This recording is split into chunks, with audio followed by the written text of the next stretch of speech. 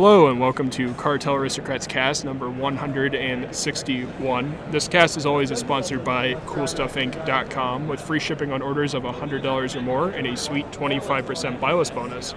CoolStuffInc.com is the store for all of your Magic the Gathering needs. Now you guys may be wondering why there's a lot of background noise in this cast. I had to literally fly to Phoenix from the great state of Missouri and track down Ed. We're currently sitting behind Michael Caffrey's Tales of Adventure booth at GP Phoenix recording this. So we apologize for the audio issues, but Ed is really bad lately for the last, month, guys? So we figured we'd come to you live from the GP. How you doing, Ed? For the record, it's not my fault that I haven't been able to record, right? Like, and why is it not your fault? It is definitively not my fault. Audacity is having issues with the new Mac OS. I updated to Mac OS Catalina that has issues with 32-bit Audacity until I find a new solution. This is what we have to resort to. Basically, I have to fly around the world and chase Ed wherever he may be, allegedly, in order to get him to record. The things that we do for listeners. I spent like $300 whole on a ticket to get to Phoenix just so we could record our audio. This is definitively not my fault. I'm not one to blame here. So well, we're currently here. We've seen some interesting BIOS trends from Pioneer. What have you noticed specifically from BIOS when it comes to the room? So in case anyone has somehow been living underneath a giant rock, yes. Pioneer was the most recent announcement this week. It was kind of tied in with the ban from Field of the Dead and Standard. I think most people knew that was to be coming. That wasn't really a surprise to anyone, I don't think, but I think people were expecting to see some other formats shaken up. The fact that there are no changes to Modern is kind of interesting. I thought that they would have tried to make a push. 1 sec. We are literally inside the hall, directly underneath a speaker. Correct, and there's people coming up to me because I'm giving away free Japanese collector edition pack thingies. So if you hear that, we keep getting interrupted because we have to use our Twitter clout. But as you were saying, Ed?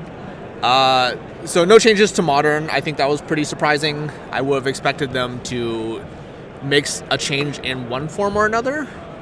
But obviously the biggest change is the official announcement of the Pioneer format, which is RTR blocks forward. And no M13. You cannot play Omnidor Thragfire. There's no Thragtusk in this format. Yeah, so RTR going forward, M14 going forward. Correct. The only banned cards currently are the 5 KTK fetch lands, but through fairly cryptic tweets and various Q&A sessions with WotC employees, it sounds like people should be expecting bans going forward. Yeah. I do imagine this is going to be very similar to how Modern originated.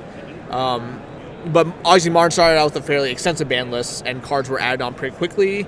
I think this is going to be very similar. Obviously there isn't much to take off, but they're trying to nip a lot of the problem cards in the bud right away because people probably want Pioneer as a format to have its own distinct identity. They don't want to be, we're just rehashing what Standard has been, right? We don't want to just see Aetherworks Marvels decks. We don't want to see, I'm trying to think of some Copycat, because that's the perfect storm. Jesus. This listening to these is worse in person. Yeah, like Saheeli decks, right? Yeah. They probably just don't want to rehash because if that's what Pioneer just kind of naturally devolves into, that's how they get people to lose interest on the format pretty quick. Yeah, and we've seen a lot of streamers testing out a ton of different decks. Honestly, it feels like the format is wide open. I'm seeing a lot of blue-red Phoenix decks. We're seeing the Rock everywhere. Obviously, there's Oko decks pretty much everywhere, as we've seen this week, and BIOS on Oko have gone pretty crazy. I think Oko is $93 right now online as well.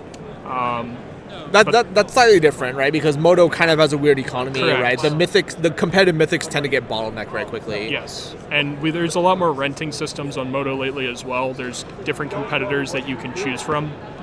So it's definitely, if you're trying to play online, you can definitely go ahead and spend way less money when it comes to that.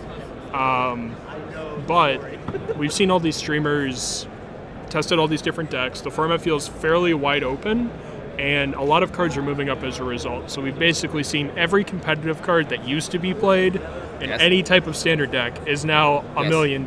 Yes, every standard has been mythic. Yes. Like once, like at some point in its life that has been good, basically exploded in price. Soul right? Scarred Mage is like $5, and that card did not see an insane amount of play back in the day, but it spiked. We're seeing Stoke the Flame, if people remember that, being played in like that Goblin deck with Foundry Street Denizen, the red common from Gatecrash. One sec.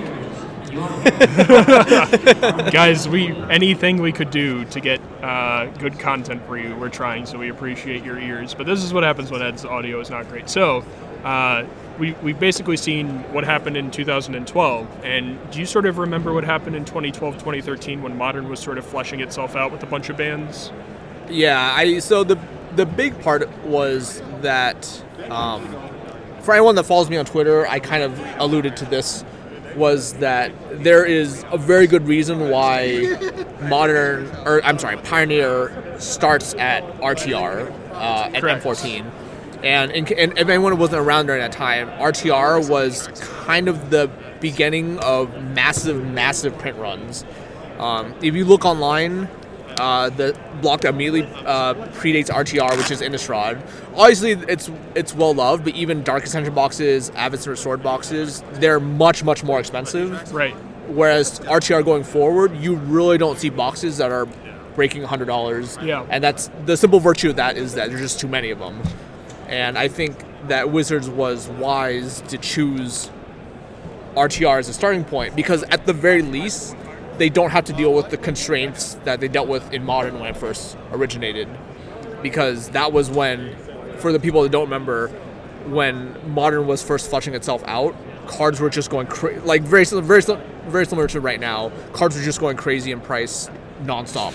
What happened after Modern exploded? What happened to the secondary and tertiary cards as a result of Modern, right? Like, could we see that again where people took Modern staples and they traded them into the reserve list staples? So you're seeing people that have held on to these Concept Tarkir rares forever, and now they're $5, and they're buy listing them to vendors. Do you expect older cards to go up while all these people are buy listing all the cards this weekend in Phoenix? Absolutely, right? Like, you have very much a trickle-down effect, right? Like, in Modern, the first things that people buy are fetch lands, right? The next things people start buying are the staples, and it just starts to go down. And then the bottleneck is always going to be what people don't have access to, and those are going to be the expensive cards. And we don't know what the bottleneck is yet, right? Because as far as the supply constraint, we don't know what decks are good yet.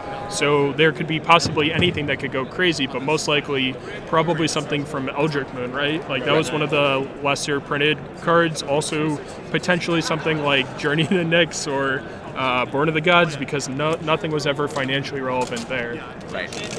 Yeah, like generally like the more obscure cards will be the ones that do very well, right? Yeah. Like obviously, it's no surprise like Deathrite Shaman is good, Aetherworks Marvel is good, Saheeli Ride, like these are all cards that, has-beens, they've proven themselves.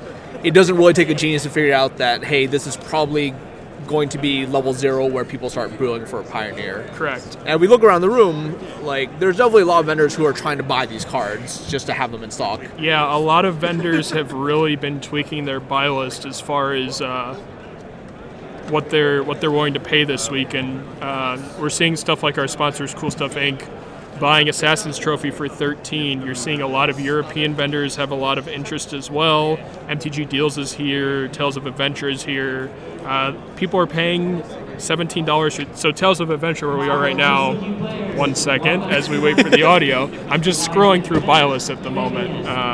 Because I took pictures of all of them because a lot of our followers wanted to know. Tales of Adventure is paying $17 on most copies of Thoughtseize, but there were people like 95 selling it for $17 as well. So obviously one of those prices is wrong, or like one of the vendors has an out as far as what they can do. Obviously there's going to be like a bit of a correction in the market. I think once people start to catch on that these cards, people actually do need to get them again. It's gonna take some time for prices to catch up, but obviously there's a lot of room for prices to settle as well. I think you can definitely save yourself. All right, one moment. Channel Fireball really likes to be on top of it with announcements, right? Well, So So the obvious response is, like a lot of people are saying, like, if I want to get into Pioneer right now, how do I do this in the cheapest way possible? You take the Oregon Trail, right? What? If you want to be a pioneer. Where's Jim in all this? This is insufferable. Anyway, let's get back on track, Ed. Someone come here and, like, help me. Like, anyone in Phoenix, like, say, this is my call for help. You can easily wait and let prices settle. I think once people start to go through and realize that these cards that they probably have in their closet, if they haven't played Magic in the past, 2 standard rotations or something, once people start to make an effort to dig these out and, sell them to their store, which in turn will sell them online, once supply kind of goes back up and is made available, prices will definitely drop, right? And I think, like, there's no real reason to start buying Pioneer cards at their peak right now, unless you, for whatever reason, absolutely have to start playing. You can definitely save yourself, some dollars. Just give, like, even if you're wanting to buy right now, TCG for today is actually doing 8% kickback. Kickback, yeah. Yep. And then obviously, if you can, even be more patient, in 1 month's time, we'll have Black Friday, and usually we'll see like a 15% kickback. So something that I don't think a lot of people realize, because like we've both dealt with a lot of people over the last week since Pioneer came out as a format, everyone thinks they've struck gold. Everyone's like, wow, I have a playset of Saheeli, I have a playset of Aetherworks, I'm rich. But what they don't realize is everyone that has played over the last 5 years has a playset of this. And as a result, because supply is so big, starting with Return to Ravnica, prices are going to go down, like, unless the card is a massive 4-of in Pioneer, that may be Oko that we've seen from like recent testing. The cards are just determined to go down. It doesn't matter if you're selling Saheeli Rai for $20. There's so many people that have copies that would let them go for $20 that like the price just has to fall. Buy lists have to fall on this card. But for vendors that have been out of these cards, that their locals want, or they perhaps have a way to sell some of these cards for a really good amount of money in the short-term run when demand for this card are at their highest, it can be worth it to purchase Pioneer cards over this weekend. Yeah, I don't disagree, but I think waiting just at the very least to see the format flesh itself out and actually see what's good, right? Because Channel Fireball needs to make an announcement, right? You have 50 minutes. Begin.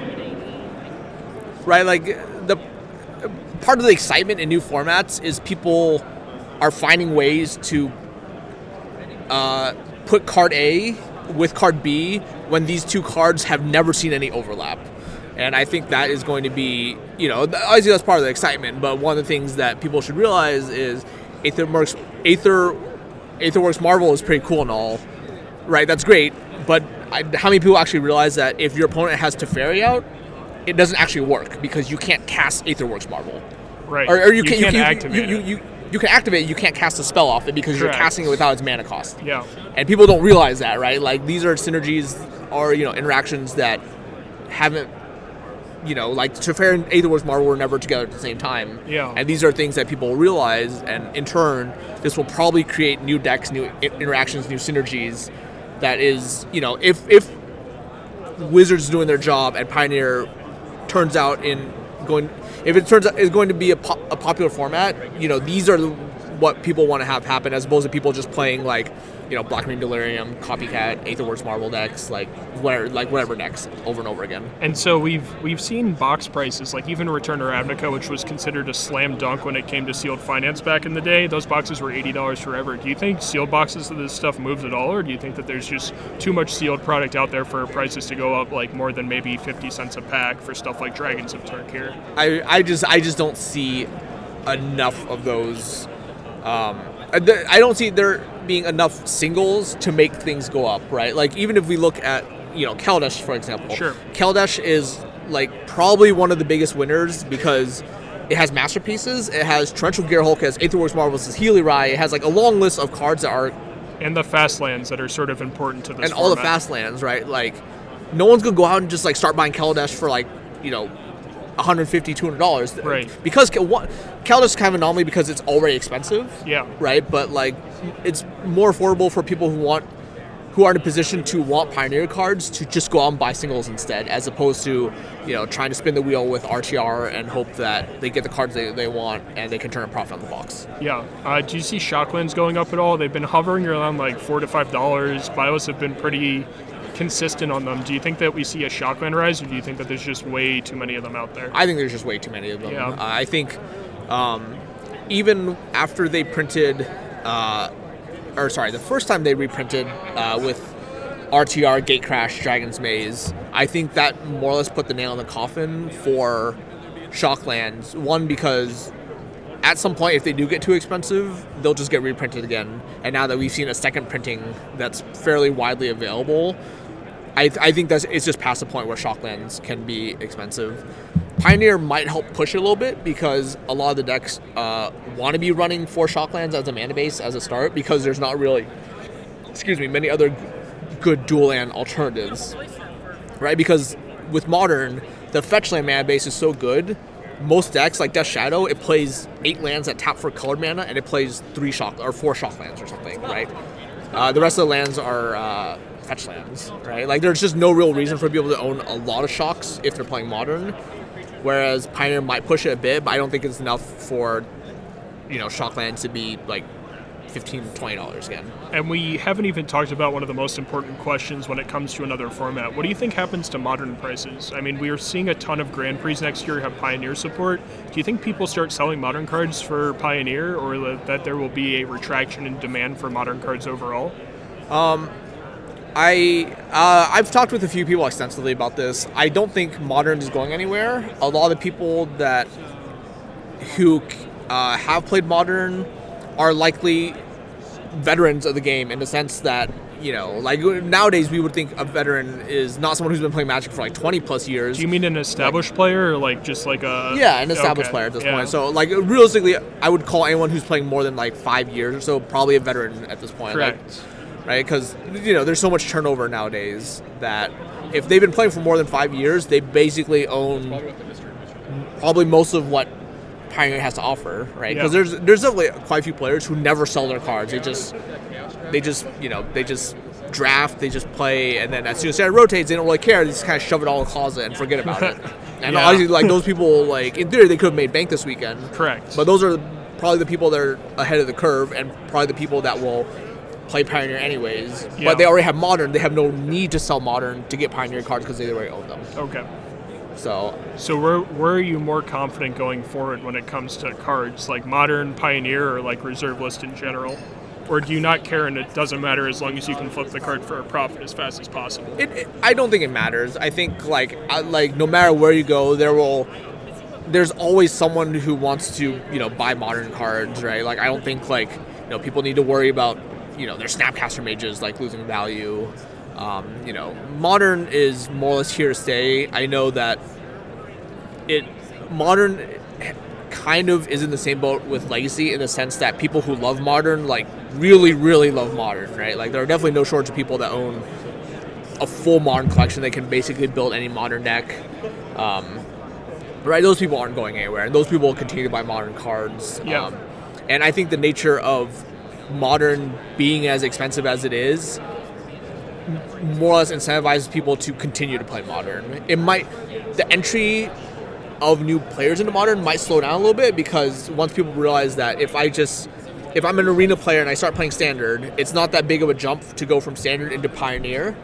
It's a much, much bigger jump from someone who, even if they're a veteran, like, the 5-year player, for example, is definitely a bigger jump for them to buy the fetch lands, these big, like, expensive staples, Snapcaster Mage, Cavern of Souls, Mox Opal, for them to get into Modern instead. Right. So, I think both formats are fine. I think there's definitely a world where both formats can exist, but we'll just have to kind of wait out and see. We'll have to see how big and how successful, these Pioneer Grand Prix are going to be. So as people can hear, we're currently at Vegas, or at Phoenix, as we've already said. The turnout's pretty anemic. It's a limited Grand Prix this weekend. It is. So do you have any predictions next year when it comes to GP attendance, if it'll be any better? Because we've seen, at least a dozen Grand Prix this year of less than 1,000 people for the main event. But we also, just before you jump in, have a command zone behind us, which on a Friday looks like it's about a quarter to a tenth full. Maybe a tenth full on a Friday. Like, what do you think the future of Grand Prix turnout and how Channel Fireball events and how like vendors are going to make their money is? So when I was walking around the room, someone had actually mentioned that when they had pre-registered, I think they were like number 400 and change, which is obviously a very small Grand Prix. They told me that this was like yesterday or something. Yeah, I heard it today from players that it's around 400 for pre-reg. So not a lot of people, we get it, but if you actually look around the room looks pretty full. It's not a large room. I imagine that they're not expecting a great turnout, but the room is pretty full. I see like a lot of people are sitting around. There's people playing Magic. Almost every booth has some amount of people, like either doing business in terms of, like right now we have. And by we, he means Tales of Adventure. Tales of Adventure at the booth we're at. There's 3 people selling three people selling cards to our buyers, and then there's 5 people actually at the in front of the booth at showcases. Yeah, we got a lot of booth monkeys here, including Ed. Yeah. Like, is that necessarily busy? No. Like, obviously, I wish that we had more buyers working and more people looking to buy cards or sell, or sell, right? But like for Friday, there's definitely no shortage of people in the room. I think the number for the main event itself is a bit deceptive. I think if you solely look on that number, then sure, like this is going to be a pretty miserable Grand Prix. But I think the way Channel Fireball has slowly marketed themselves has just gone so far away from the Grand Prix being about the main event, and with just so many different things for people to do. Like you had brought up Command Zone, right? Like, sure, Command Zone isn't necessarily... Talking to the mic, Ed. Sorry, I just turned around. Command Zone isn't necessarily full to the brim, but there's definitely people in there playing things that shows that they're selling Command Zone badges. There's probably people, I can definitely see people walking around with a Command Zone badge on who aren't inside the Command Zone itself.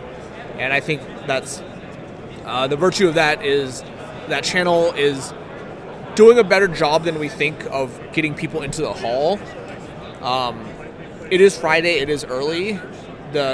From my experience, the nature of kind of these urban areas is that usually people work, and on Friday, unless they have a really compelling reason to, most people probably don't show up until in the evening after they're done with work, or tomorrow anyways for the main event. I agree.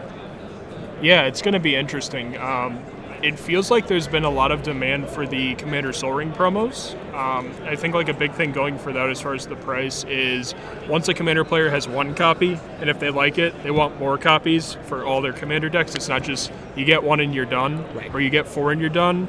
If they really like that art, they're going to keep buying them, and we're seeing the foil Sol Ring promos be like $119 is the cheapest I think I've seen this weekend.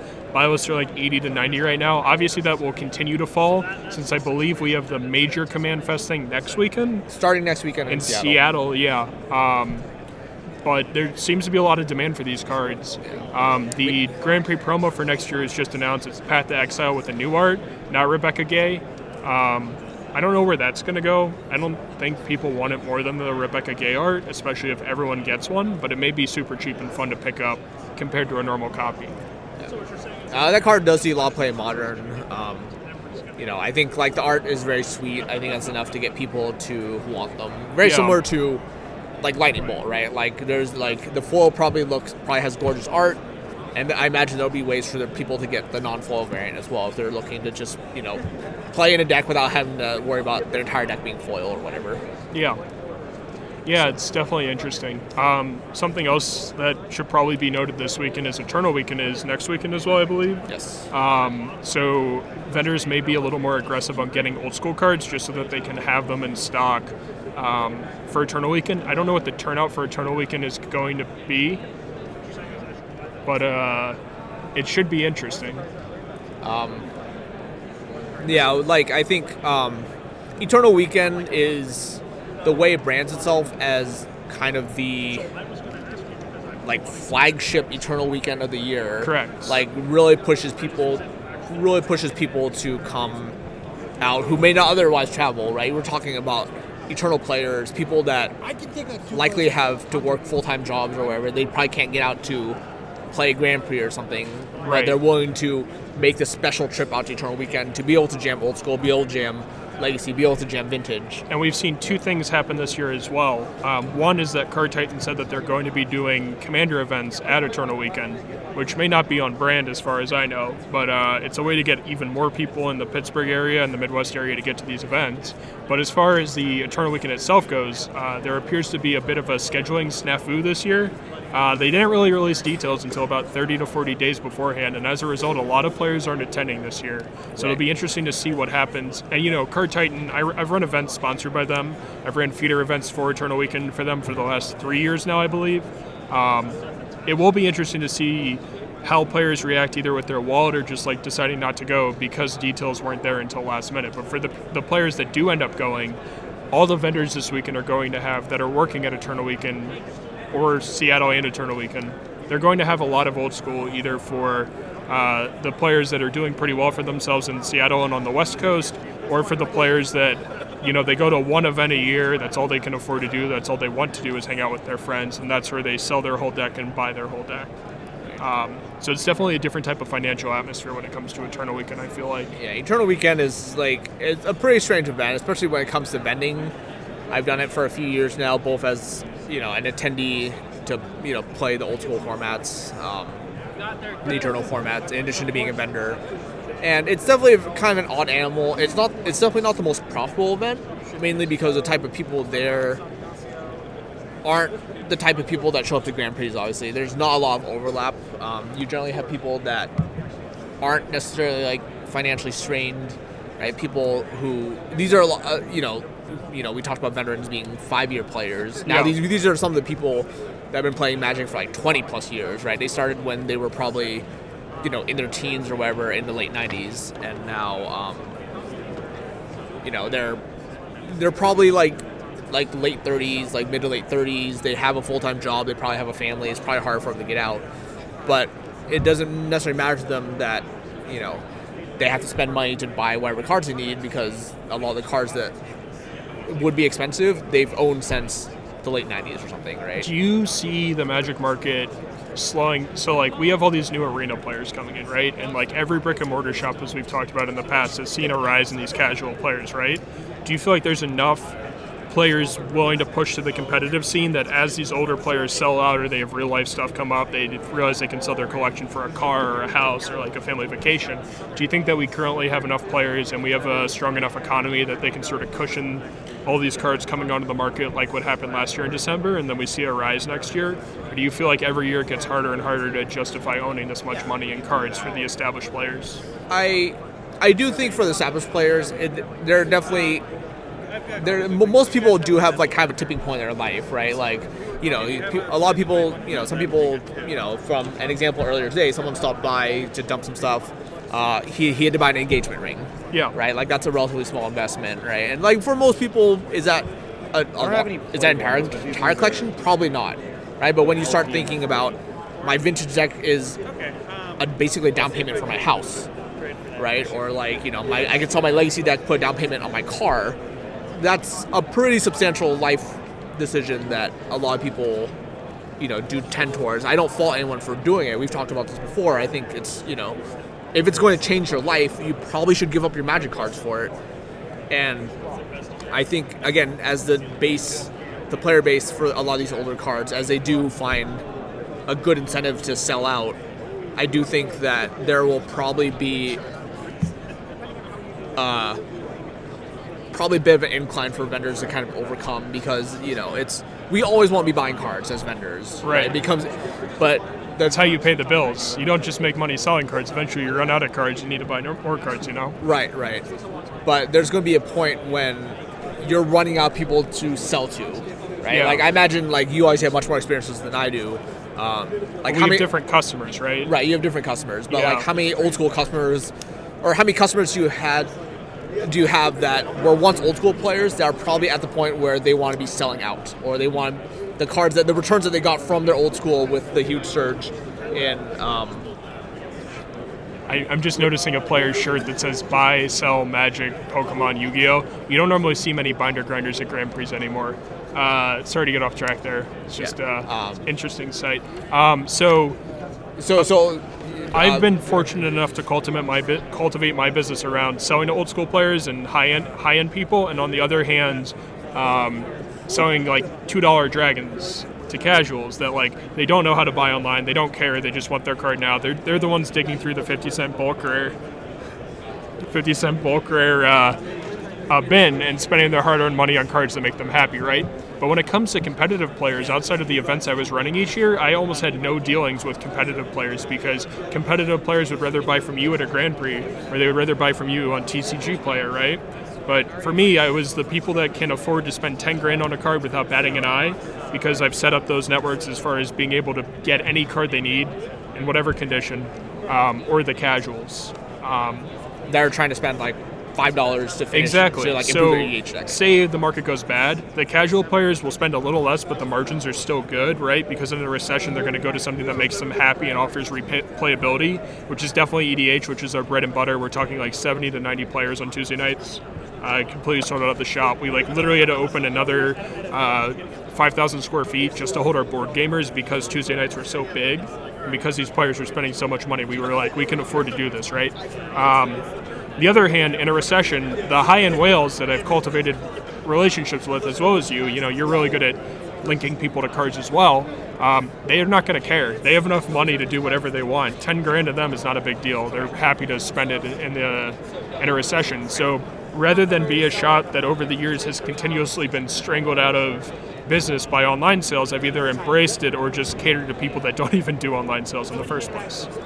I don't think that's an unreasonable take. I think that there are certainly certain businesses on the Grand Prix circuit or people that just do Magic in general. I don't really want to name names here, but like I know that there's definitely quite a few people whose business model, the way they operate, whether it be their brick and mortar, whether it be online, whether it be Grand Prix oriented, that will probably suffer as a result, especially if a recession happens. So I think even a lot of this seems very distant to a lot of you. I know if you're just a 2 to 3 year player and you're thinking how does this apply to me, this does trickle down, right? Because these are the players that you'll have to make a decision, do I go out and support my store, am I buying online, right? Because especially with people who may have limited funds, for us it's no issue to drop 5 digits, 6 digits on collections. And that's not allegedly. That's how we make our bread and butter. Because that's the nature of this business, right? But again, part of this podcast is how can we make this more affordable for you guys?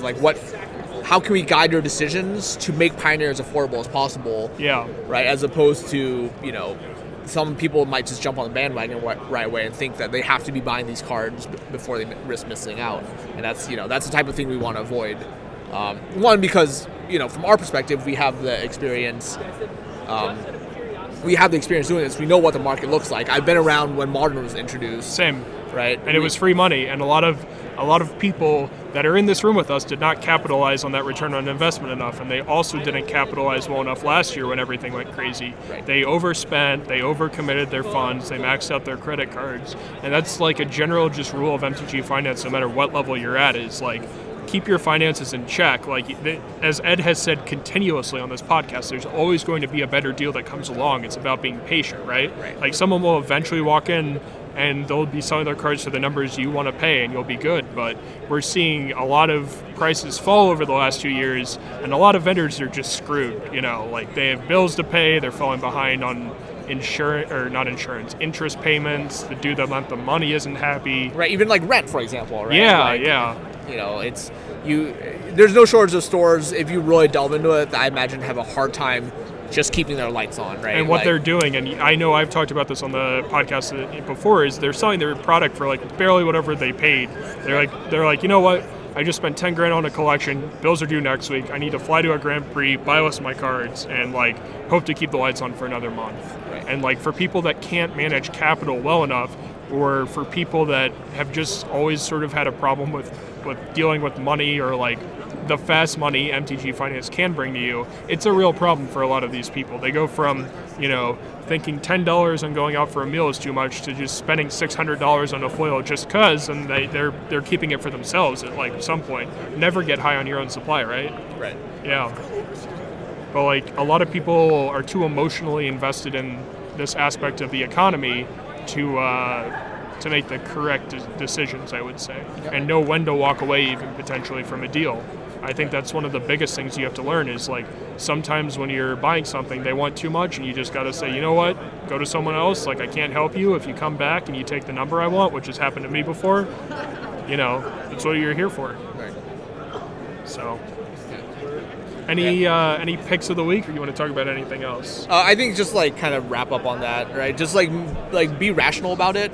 I think a lot of people, like Jeremy said, they get a little bit too tied up in kind of the emotions. A lot of people feel like, oh man, I did great on the spec, right? The spec, if you happen to buy Embercleave, before for the $2, and now it's like 12. Right, before the Mythic Championship, like it feels great to hit on that, right? But like, one, I would say that if you're so sure that this was free money, why didn't you buy more? And that part of that is probably because you weren't confident enough. It's one thing to go and buy 4 copies or 8 copies of spec on. It's another thing to like bet your bankroll on it, right? And I think when a lot of people get caught up on that, it's like getting that rush feels great, right? It's like if it went from $2 to like, I think it peaked at like $15 or something. Correct. Sure, it feels great to capitalize on that, but how many do we talk about? I can't even think of what misses are right now. There's just so many of them. Like the majority of the cards that you think will do well, you're just gonna miss on. Yeah. Right. Like how expensive was like the Royal Scions when it first came out, Correct. right? Like these are all things that like people would have lost on, right? Like how many people had the guts to be buying Okos at like $25 or right? $40 when right. they go up to $60. And like obviously in hindsight, it's like duh. No, if I could buy Oko right now for $25, I would. And we saw the same thing with Flip Jace, right? It just went up to $100 naturally. And for the record, there's vendors in this room paying $45 on Oko. That's probably that's a high number, right? So like buying 40 would have been great. But again, how many people had the guts to go buy more than a playset? It's one thing to go buy a playset for yourself. It's another thing to go buy 10 playsets or something, right? Because that's a non-zero investment for a lot of people. Yeah, and I think another big thing is, just to sort of finish this, a lot of people failed completely when it came to speculating on cards over the last 5 years. They had a lot of misses, and now they're touting themselves on social media that they're so wise that all their money that they had in Pioneer suddenly is worth something. But in reality, they just sort of got subsidized by Wizards to like be correct. Like they were wrong for 5 years. Like I would argue if you put that much money into it and you get paid off 5 years down the road, you're not managing your money effectively enough unless you can afford to put like $1,000 or $2,000 into Dragons of Tarkir stuff and sit on it, right? Like that was potentially missed income that they could have put into Old School last year or the reserve list last year and made even better returns just flipping the same card week after week that we saw in the run-up for the first 8 months of 2018. Right. So, well, we're going to go ahead and wrap this podcast up. We'd like to thank Tales of Adventure for letting us record behind the booth. We definitely got a lot of funny stares from people walking by. That's for sure. That's like half the fun, though. So in case anyone was wondering, because there's no video feed, we are sitting behind the booth in the middle. We're basically looking forward, and there's just a mic seat. We're in front of a mic and a computer. Correct. So. And all these customers are walking up, and they're wondering what's going on, and they're like asking us to pull a card, and we're still just talking. And you'll hear at the beginning of the podcast, I'm giving away $30 packs for free if you looked on Twitter, because I've had a bunch of people come up and ask for free stuff. I gave away a free box of Modern Masters 13 to like the first Cartel fan that saw me today. Yeah, so like if you listen to Cartel and you didn't recognize our voices today, first off, shame on you. But second off, yeah, there's going to be a lot of. I expect to see some feedback on Reddit on the GP Phoenix event of what the hell were these guys doing podcasting? What's this booth doing? They're podcasting, but yeah, it's kind of unfortunate that this isn't done live. Obviously, due to scheduling, we couldn't this was kind of impromptu. Jeremy just was kind enough to show back up and say hey, let's get recording. So yeah, well at least we got the audio for this week down. Yes. Do you want to do any picks of the week this week, or you just want to do general finance to close up the cast? I think I currently like the Shadows over Innistrad lands. I can't remember what the lands that like Choked Estuary. Like that's for whatever reason that's the one I remember. I think that cycle is good. When I last looked, they hadn't gone up in price yet, and for whatever reason, I think a lot of Shadows over Innistrad cards hadn't gone up in price. I think Traverse the Ovenwald is like fairly cheap, and I think that card is definitely a staple in going forward. If you're looking to play Pioneer cheap, these are the places I would look to make moves. It probably doesn't hurt you to spend, like if you spend $50, you can probably buy a lot of these cards on the cheap right now and just get it out of the way. These are probably cards that will be relevant at some point in time, and I don't think like that it would be unreasonable to want to buy these cards now in case you need them in the future. So I would look at Shadows of Innistrad. The supply on that set was like fairly high. Yeah. Being in case anyone forgot, that was kind of the awkward 2-block rotation period where they're trying to rotate every big set. Yeah. So that's like every 6 months. So it kind of created like this weird like staggering rotation that and happened. A lot of the cards weren't worth anything forever, so you can easily find them in bulk boxes. Yes. A lot of the zombies that are seeing play from Shadows over Innistrad block are super cheap right now. Yes. And they've only been propped up by casual supply or casual demand, so if there's actual competitive demand behind this black-white zombies deck, we could see prices get pretty crazy. Yeah. Or pretty grave, depending on how you manage your finances there. Yeah. So that's my pick. I would probably start there. Like obviously like very general, but I would start with like the lands and like Traverse Ulvenwald. So my pick of the week, just from talking to a lot of listeners on social media this week, is to pay off your credit card bill with whatever spiked from Pioneer. Because a lot of our, not necessarily listeners, but people in tune with MTG Finance, I would argue a lot of Redditors as well, even though we'll probably catch flack for that, or at least I'll catch flack for that. They don't have their bills paid off right.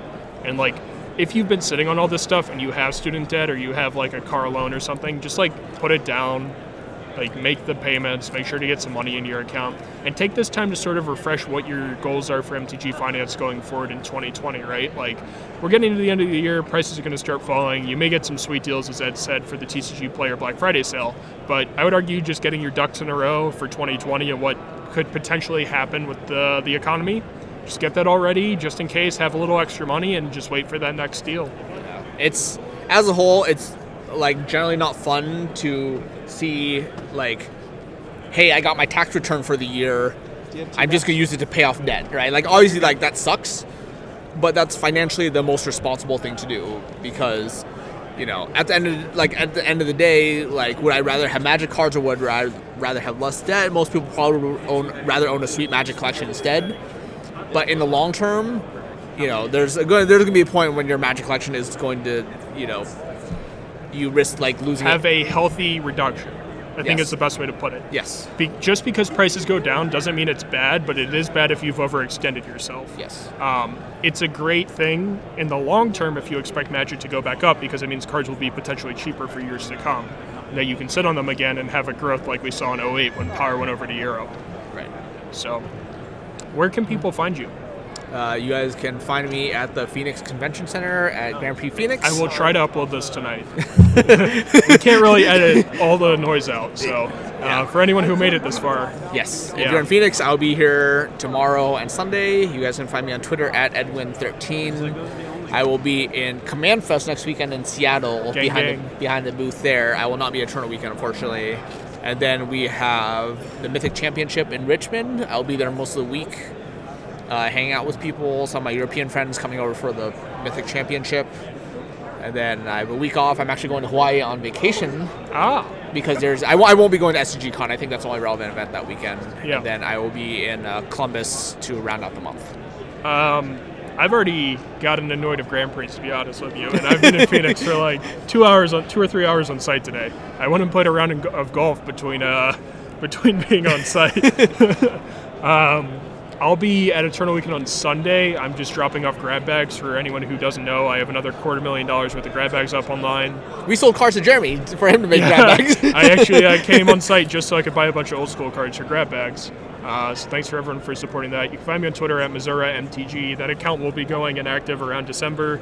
I posted like where you can follow me after that, because I will still keep recording Cartel, obviously, but I just don't care about running a shop anymore. So, or tournaments for that matter. I had a lot of people complain that I'm not running Legacy 10Ks next year, but unless they want to pay me a bunch of money to come back, it's not worth it. So, yeah, thanks for finally getting on, Ed. I'll see you in another month, I guess, when I hit you over the head with a club and drag you into my car in November whenever you get your audio issues sorted out.